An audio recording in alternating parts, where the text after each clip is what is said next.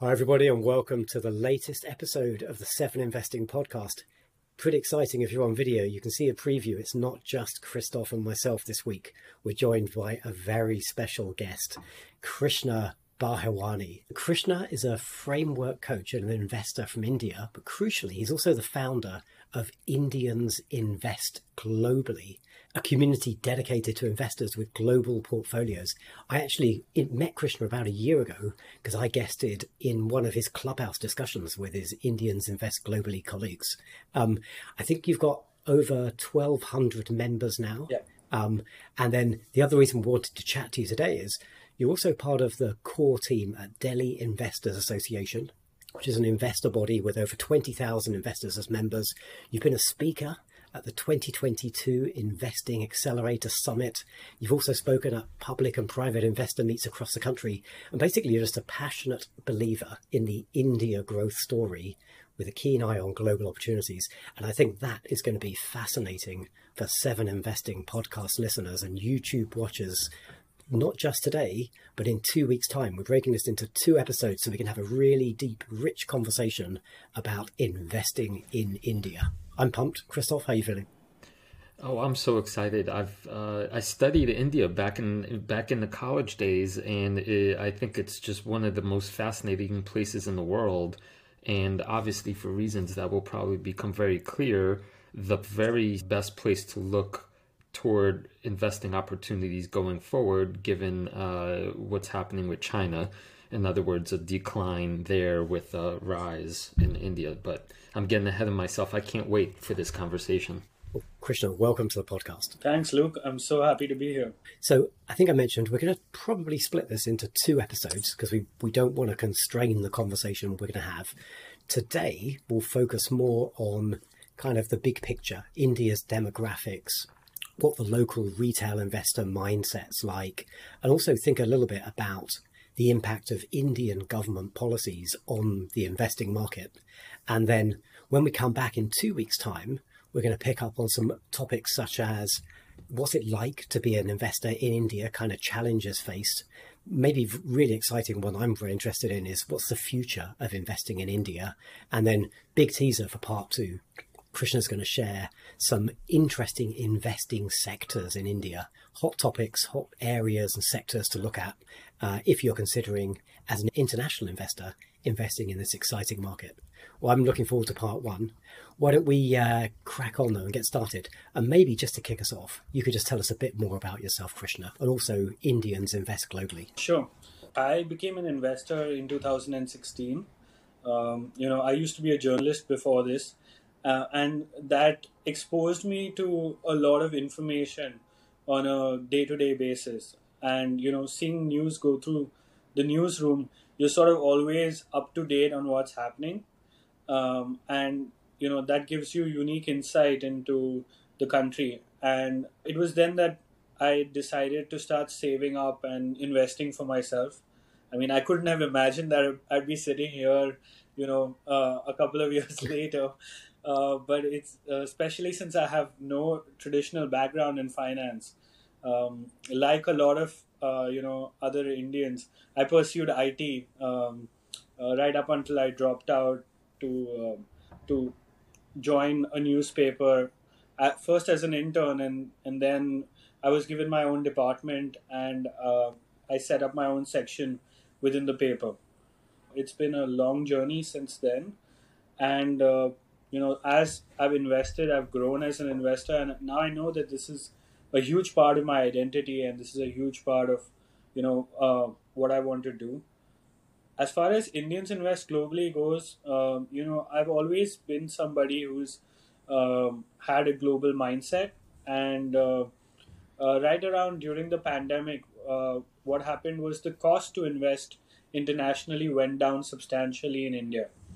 There was an influx of different companies allowing you, to be able to invest abroad. Sort of like the Robin Hood moment in the US. We had it here with international investing. And did that have all of the downside and complexity of Robinhood specifically? They didn't build a great name for themselves with some of their policies and their approach to the way they navigated markets. Yeah, I think that there were a bunch of complexities here as well, because generally, international investing or doing anything that involves complex flows of money in India is generally a cumbersome process. A lot of the while the costs came down, some of the investing, as in the transfer of funds, still had to be done manually, and the fees are pretty high. In terms of transferring your funds internationally, especially when you look at it compared to what people would want to be able to invest. So while we did get like zero brokerage and close to zero brokerage kind of accounts, transferring to the US still had all of its traditional fees. So while it did become something that was a lot more accessible than it used to be before, it still wasn't something that the everyday investor could participate in. It's still a very like selected group of higher net worth individuals who could, uh, you know, um, go and explore international investment. So that the market's mostly made up of all these rich ex-IT graduates who are ploughing their earnings back into stock Yeah, market. I mean, the markets are pretty diverse, and they're also pretty young.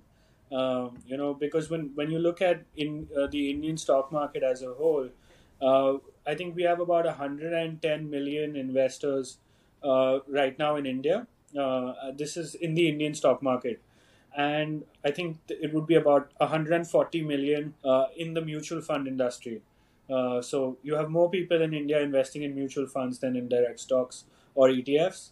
ETFs are far less popular here than mutual funds are.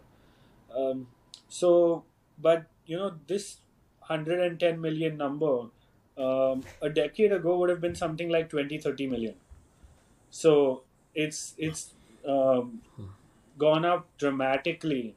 I think even the last year number, November to November, which would be 2021 to 2022, I think was 34% plus kind of growth in terms of the number of investment accounts, which we call demat accounts. So it's a young market in that you get a pretty diverse sort of investor profile. Another very interesting fact about India is roughly only 5% of Indian assets are in equity. Um, so you have 3.5% in cash and 4.8% roughly in equity. So it's still a very new asset class for Indians. I think gold is like three times that, and I know property is 10 times that. I've got a couple of very close Indian friends who are sort of British-born Indians, but we always joke with my friend Dunya that her riches are in gold, and she's going to sink a safe into a garage and kind of bury it physically. She's a bit of a doomer when it comes to what's happening in the world. Gold is popular culturally as an investment. That's changing with this current generation. Like the average age of an Indian in India right now is about 28 years. I'm about a year and a half, 2 years older than that. A lot of the investors coming in right now are my age, and their disposable incomes are rising. They're also the people that make up the majority of the workforce. So disposable incomes are rising. It's all coming together into a really interesting picture. Just to like simplify the demographics of India, you could look at it as um, you know 3 or 5 different Indias, because when you look at the top 20% of India, you're looking at families making around $15,000, which would be your top 20%, and the top 2% or top 1% would be like double that, and you have various sections of society which are sort of like different Indias, because India's per capita income is about $2,000. Over the next 7 or 8 years, that's going to more than double to about $5,000. Krishna, I I had have an no idea idea, because honestly. you started talking about demographics. I just want to set the table up in the broad picture, just very, very broad. What I want to say is that from an investing standpoint, there's an adage that says, look where the demographics are. The demographics rule everything. And what that means in a very general, broad sense is that when you have an aging population or a declining population, you basically have fewer workers or less capital in the system. As an easy example, take a look at Japan. And in the 80s, 90s, there was a rise in its technological know-how, but as the population aged and people were having fewer and fewer kids, you look at it now, and there's this in a sense decline in opportunity. Same kind of thing is seeming to happen to China, that the population is getting older. Meanwhile, as I'm sure Krishna you'll explain with great depth and firsthand experience, India is the opposite situation. You have a very young population that is booming. And so from an investment standpoint, that's kind of like just a great place to start, demographics. Yeah, absolutely. Like the average age of an Indian right now is 28 and a half years. And if like you look back to your own life, that's probably the time where you really started to make money. You had put in all the time, the work, the energy into sort of building yourself, and that was sort of the time where you started to make money. Also, what's really interesting is um, the demographics in India in terms of the working age population hasn't even peaked yet. It's the best that it's ever been right now, but it's expected that it would peak around 2030, 2031, with about 69 to 70% of the population being in the workforce, which is an absolutely staggering number. This is a population that's hungry to consume. They've lived on $2,000 per capita income, which, if you take by purchasing power parity terms, is equivalent to like $9,000 US in terms of living standard. And as this amount sort of doubles, a little more than doubles in the next 7 or 8 years, that's a huge amount of like disposable income that's going to come online, and that's also going to dictate the investing opportunities in India in a really, really big way. um, just to like paint you guys a little bit of a picture of the last 50 years of the Indian market, the really big winners have been, consumer staple companies, export companies, and infrastructure companies. With the exception of one gold retailer, gold jewelry retailer, like we joked about how gold is a big aspect, in India. Um, Three times the amount of money that's in equity is in gold. Um, that is a that is the only sort of segment of consumer discretionary that's actually done really well over the last 50 years, which means the whole gamut is of discretionary consumption is still open for Indians, to be able to spend on. And I think that makes it a really, really interesting economy. India, like the US, is a 60% consumer driven economy, unlike China. So a lot of the growth is going to be driven by people's consumption.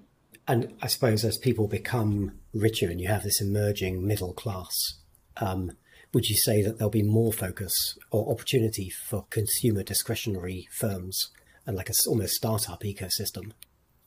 Absolutely. Along with the middle class, the wealthy population in India is going to 5x in the next 7 years, which is insane. Like when you think about it, the number of people earning the equivalent of $35,000 is going to 5x in the next 7 years. I'm not exactly sure if this is on purchasing power parity terms or if it's on just taking GDP as it is. But either way, that's like a huge boost to the upper echelon of consumption, and you can see that in like the prices of certain hotel rooms in India. If you wanted a hotel room right now in Mumbai at one of the top three hotels, it would cost you about 400 to 450, $500 US for a standard room, which is what you would expect in New York or LA or San Francisco. India is a very, very big country, and therefore you can have like almost like many small countries and small economies within it. So while the middle class story is the huge story, you've also got a parallel affluent class story sort of playing out. And I suppose it's a tech savvy demographic. This sort of younger cohort of folk, and particularly like a lot of wealthy people coming out of the IT sector. That's a huge industry in India. Do you see technology firms as benefiting perhaps to a greater extent than some of their peers in more traditional industries? It's a little complicated, because uh, the amount of competition and disruption in the tech firms is much, much higher. So, as an investor or as an entrepreneur, you have to take that into consideration. The competition in the more capital intensive, the more traditional firms, you would say is comparatively lesser. And the scope for disruption is a lot lesser versus what it would be in the new age tech companies. Just to give you an illustration, I'm not invested in any of the high tech growth stocks in India, while that forms the primary segment of my international portfolio because of how high the disruption is. And you could spend a really, really long time building something up and then forget about like competition disrupting you. The government might disrupt you. You know, in India right now, the government is building something called the India Stack, which is a sort of like a software layer to the entire country. So you've got tech-based authentication of people, which is the Aadhaar system. If you want any government benefits, you want to apply for any government schemes, government services, you just use this Aadhaar system, which is a lot like the US Social Security number, but this is a digital platform that connects to all sorts of other things like banking, investing, and so on. Just to give you an example, and you can tell me how it is in the US or in the UK, but you can open today an investment account using this India Stack in 30 minutes. Your entire authentication, paperwork, screening, approval is all done online, and you're ready to go in 30 minutes. When I talk to my friends abroad, they say that's insane, you know? It's very impressive. I think the UK Yeah. are somewhat advanced. Maybe you couldn't do it in 30 minutes, but you could probably get there in under a day. But go on, Christoph, Yeah. tell us about how archaic the systems are in the US. Oh, they're fantastic. I love waiting at the DMV line for 4 hours to get my license corrected that inverted my first and last name. so, so Yeah. that makes the U.S. seem like a third world country. Hey, Krishna, could I rewind, or maybe it's a segue? The thing that seems most impressive to me right now in terms of tech is the fact that India, according to my research, has now approximately 750 million users online, which is a huge shift in just the last couple of years. And to put that into perspective, that's you have China at about 1 billion, India 750 million, and then the US is somewhere around 270 million. So it's not even close. And I guess the question to you is that kind of world in which only a few years separates nearly 1 billion people from being not online to online, that has to have repercussions that are not accounted for yet in the global economy. How do you think of that? Yeah, absolutely. So we had something in India known as the Geo moment, which was a moment, the telecom industry was sort of old and archaic, very little disruption. A gigabyte of data costed like, I don't know, $10-15 at that time. And for most of India, it was like not possible to access. And India, in that way, leapfrogged the computer generation. And I think a vast majority of the users that came online were mobile first. And all of this happened because Reliance, which is one of India's largest companies, decided to get into the telecom space. And just for the listeners to just clarify, there are two Reliance companies. There used to be a Reliance Communications, which was in the telecom space, but that's sort of shut down now. They're both owned by two different brothers. Um, the other brother decided to get into the telecom space, and he was the one who was into oil and petrochemicals before that, and made this absolutely insane sort of capex layout, and then came to the market. And today we have the cheapest data cost in the world, and we're unlikely to be like challenged in that segment because he took data and he practically made it free. From $15 a gigabyte today, an average data plan on postpaid would give you like 2 gigabytes a day and would cost $15 a month. So like that's the level of productivity. So we've had a 60 times increase in how far our money goes in terms of buying data. I suppose a small aside on that topic, one of our colleagues, Anoban, was recently tweeting about the iPhone moment that seems to be happening in India now, where I think 2 Apple stores have recently been opened, and there seems to be a huge demand for Apple's products. I guess, the handsets themselves going hand in hand with this incredibly low data costs. Yeah. They sort of go hand in hand, and like I said, India is a high consumption country. You've got a lot of users who are actually in the affluent segment. Also, because like you pointed out, a lot of the people who are earning the money are in the tech industry, and therefore this would be something that they would enjoy spending their money on. This and real estate in Bangalore, which you can see in the prices of real estate in Bangalore. I expect that by the end of this decade, we should be, I think even Morgan Stanley said we should be somewhere around 900 million people that are online. So we're starting to sort of touch on the topic of how investors think and their kind of backgrounds, I suppose, the sort of retail investor mindset. So maybe just to sort of broaden that question out a bit, and maybe we can start attacking it from a few different angles.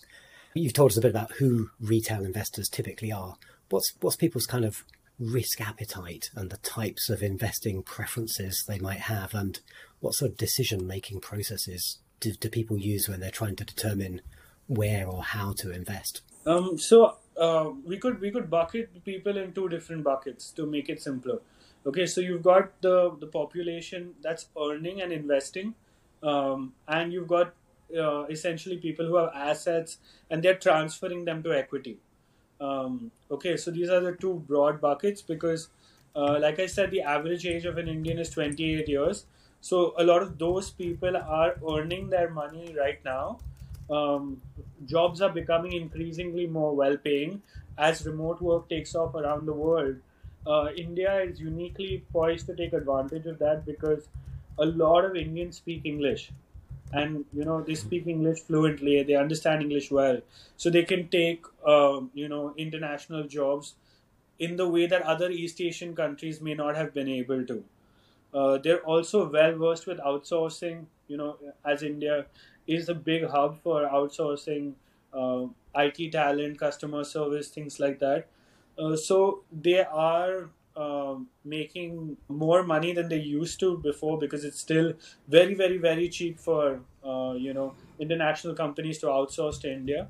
And these investors, they have a higher risk appetite because they're younger, they're earlier on in their careers, and they're less worried about where they're going to end up because they have fewer responsibilities.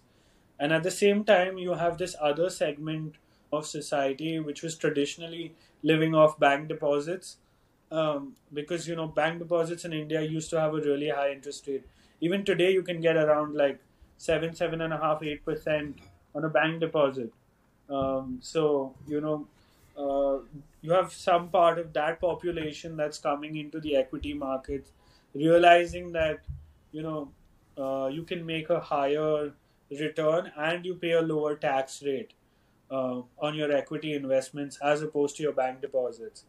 Your effective tax rate could be triple on your bank deposits as opposed to your equity investments.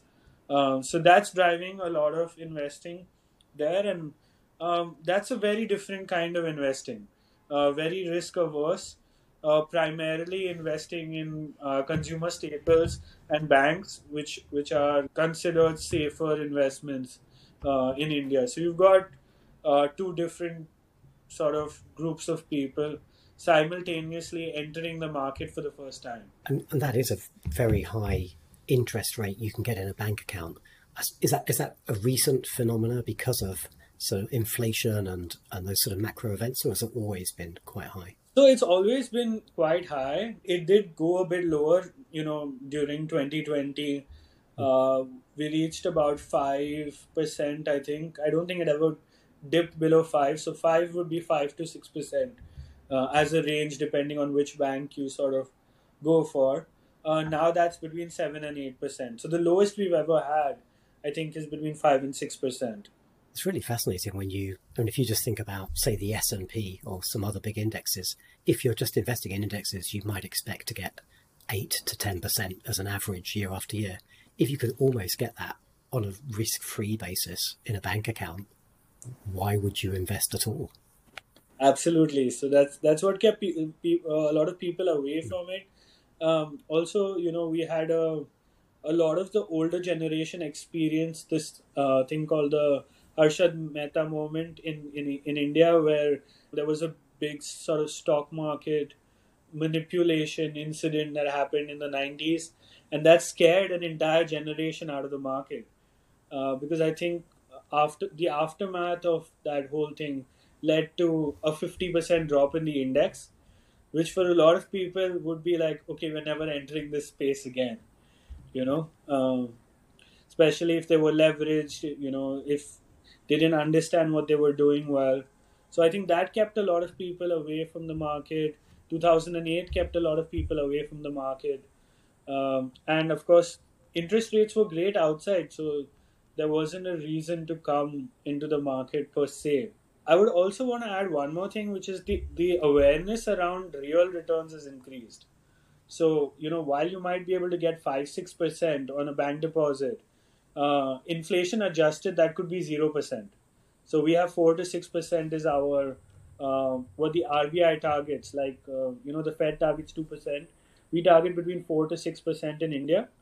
So the understanding of real returns is started to increase in India, and therefore I think that's also influencing equity participation. Yeah, and to tie that in with this connection of so many hundreds of millions of people to the internet, as technology gets more advanced and all the apps and the iPhone, I guess, becomes not commoditized but normalized, the ease of access to all this stuff that brokerages like Robinhood brought to bear in a population that is young and comfortable with that technology, it seems to me just a massive setup for people being comfortable with investing in a way that going from 0 to 100 basically in the span of a couple of years. Does that sound accurate? Absolutely. I agree with you 100%. I wouldn't change a word. Okay. Awesome. Can I set up the topic of governmental policy? And I wanted to do that by thinking comparatively China compared to India. And I'm very ignorant about most of this stuff, so please correct any generalizations. But the way I sort of think about it now is that you have China, in terms of population, staggering over the rest of the world. And it changed the world. When China basically started to become a developed country, the entire world's global system and manufacturing processes changed. And that came with really serious downsides like climate change and pollution and all of that. But leave that aside for a second. But what's interesting about China is that we know they've walled themselves off predominantly. One, the great firewall of the internet. Most Chinese people are not participating in a global conversation. And from the English speaking perspective, Chinese is also a big barrier in terms of language and culture. Compared to India, now the world's most populous country, has policies that are almost the opposite of China's. And this is where you might provide some nuance for us. But one, there's no firewall, and there's English speakers. It just seems like India is the new giant that is not yet a giant, but the barriers that the previous giant has set up simply do not exist. Yeah, absolutely. In a lot of ways, I think India is open to collaboration, and you can see that in the way that government policies are happening. India is very happy for international companies to come in to work here to collaborate with Indian companies to grow. Of course, they want India to grow as well, and Indian companies to grow as well. But they're not like in any way closed off to international companies, to international investment, and you can see that in foreign direct investment limits, which have been opened up, and they're allowing a lot of foreign investment in the country. And I think the government is constantly proactively thinking about in areas like technology, electronics, defense. How can we collaborate with our European peers, our American peers, and sort of grow together? Which is again a very very different approach from the approach taken in China. Um, like I was looking at the sectors that are closed off, to foreign investing, um, or to foreign direct investment, and I could only find two, which are like minuscule: the gambling sector and the cigarette sector. That's it. Everything else is like open to international investing. Of course, there are different limits depending on how sensitive those sectors are. The limits are lower. The more critical the infrastructure gets for the country, but stuff that's not so critical, in terms of the security or functioning of the country, those are a lot more open for foreign collaboration. So in that way, it's a very different economy. Hey, Krishna, you used the phrase the government. Can you tell us just a little bit more about Narendra Modi? My understanding is that he's extremely popular, more popular than maybe most political leaders, and I guess everything starts at the top. Can you give us some color about his vision for the country and what you see him doing and how he's shaping government? Sure. So, just to give you another staggering stat, I think we were, I don't remember exactly what the rank was, but we were over, 100th rank in the ease of doing business ranking. And ever since he came, he made it his mission to sort of improve the ease of doing business ranking. Today we're about 63rd. Um, I'm not sure what the exact jump would be, but I think it's like 70 spaces in the time of 7 years or something, which is crazy. Like the kind of ambition that he has for the country is really really strong. I think one of the things that inspires the Indian people. Indian people are really hardworking people, because as the per capita income being where it is, and the sheer size of the population, and India is a labor surplus country, so people generally have a working hard ethic. So when they see their prime minister, who first of all was, has risen from absolute poverty. He was a tea seller. So tea seller to prime minister in itself is a huge, huge, huge story. From there, he's also someone who's really, really hardworking. He's constantly putting in effort, and people can see that effort on the ground. Arguably, the only comparable prime minister to him in the history of India was the prime minister that founded India. The first prime minister of India, Jawaharlal Nehru. And I wouldn't be surprised if during his tenure, he overtakes Jawaharlal Nehru in terms of his popularity. Uh, yeah, so he's someone who leads from the front. He's very unafraid, to take bold decisions.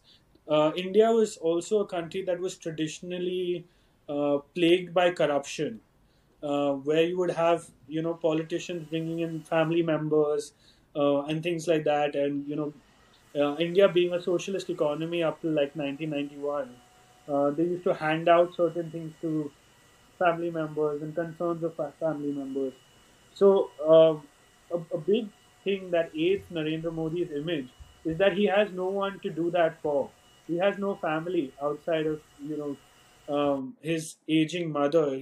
I mean, he had a wife, but he sort of separated with her earlier on, and he doesn't have anyone to sort of be sort of corrupt for, and that aids his image a lot again in India, because they know that who's he going to steal the money for, right? And that makes people like a lot more enthusiastic. He's a very, very, very popular leader, and I don't see his popularity diminishing at all. Interesting. Could you think we could go back and double click on that comment about the ease of doing business index, because that is a significant improvement. How? What kind of policies have the government enacted? Is it like sort of taking out bureaucracy, or what other things have happened? Yeah, so that India Stack again is a big component in that. So because the Aadhaar system exists, in the middle he also went on this drive as far as like sanitation and opening bank accounts go. And again, I'm not sure about what the exact stats are, but like I think women bank accounts went from something like 40% to 90%. You know, what the India Stack does is it allows people who previously didn't have an identification document, to be able to get an identification document easily, to be able to use that to open a bank account really quickly. All direct benefit transfers don't happen through checks, they all happen electronically. You qualify for various schemes using the India Stack. So it's a very, pinpointed effort to eliminating middlemen. And also, I think, culture starts at the top, and sending out a very strong message that we want efficiency. To just give you an example, India again had a really bad reputation with its politicians, but today, our railway minister is a Warwick graduate. If you told someone in India 10 years ago that's going to happen, they would have been like, That's impossible." And it's a lateral entry into politics. That he's not a career politician, but there's so much political power and capital that the prime minister has built up, that today he can go out and bring someone into the government, give them a cabinet level position, and they can really do the work. Arguably one of India's most popular politicians right now, Mr. Jaishankar, the external affairs minister, he was not a career politician. He was brought in from the civil services in a lateral entry. Today, I don't think if he stands for an election, there would be any doubt in anyone's mind to like that he's going to win. But to be able to bring such people in takes a lot of power and political capital, which I think he's spending really well. And I guess a little tongue in cheek, but genuinely, on behalf of all British people, if I could thank you and your neighbours in Pakistan, because your people who are of Indian origin are now running the UK, running Scotland, our fantastic mayor of London as well. So you're helping rescue us from this absolute disaster we've created for ourselves politically over the last year or so. Oh, yeah. It is interesting from the US-centric perspective that there's some US companies, you might have heard of them, that have Indian CEOs at the top. Little pebbles like Google and Microsoft. Yeah. But I also, I keep coming back to this difference between China and India, and it seems like there's just a more collaborative emergent possibility between the US and India than there could ever possibly be with the US and China, in part because of the vastly different way that they think of themselves in terms of government structure. That China will actually set up espionage and totalitarian ways of controlling everything as in an adversarial nature. We know this with the TikTok saga, right? Yeah. Compared to India seems to be inviting collaboration. And if I reverse engineer things, and I start with someone like Tim Cook, who probably knows the world's manufacturing cadence better than anyone on the planet, and he's now devoting so much time and effort into establishing a real genuine presence in India. I believe some Apple stores were recently opened. It started with 1% of iPhones being made. Now I think it's up to 7% with a goal of maybe 25%. All of a sudden, India seems like a legit partner, and you have this thing called India America, right? Where it just makes so much sense to me. Am I missing something? No, you're absolutely right. But there are a few crucial government policies as well that have, played a role. As an investor, personally, the one that excites me the most is this thing called the Production-Linked Incentive Scheme. Okay, and it caters to specific sectors like automobiles, specialty chemicals, pharmaceuticals, electronics, IT hardware, which India wants to become stronger in. And what the government is doing is they're giving a 5% incentive to companies if they hit certain benchmarks in terms of efficiency and scale. They need to hit these benchmarks in terms of volumes in a time-bound manner, and they can get up to 5% of a benefit. The government is investing in terms of their outlay about $25.9 billion in this, which means that in 5 to 6 years they will produce manufacturing in these key targeted sectors of about $520 billion. The government is extremely pinpointed in the way that they work.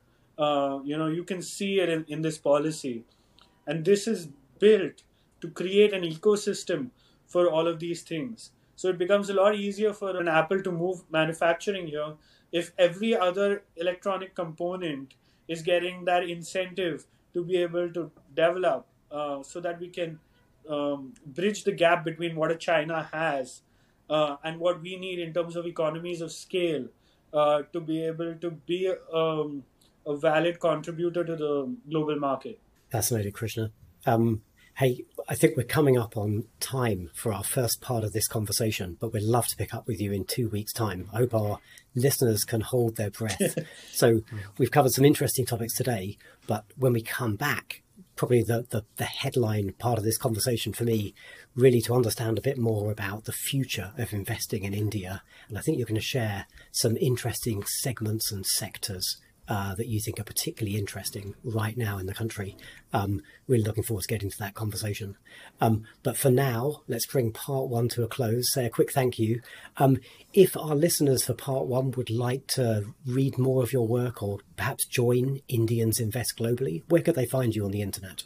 I think the best place is Twitter, @Bahirwani Krish, which is BAHIRWANI KRISH. Superb, and I'll put a link to that in the show notes. Awesome. Well, on behalf of Christoph and myself, thanks so much for your time in this first part of our fascinating conversation.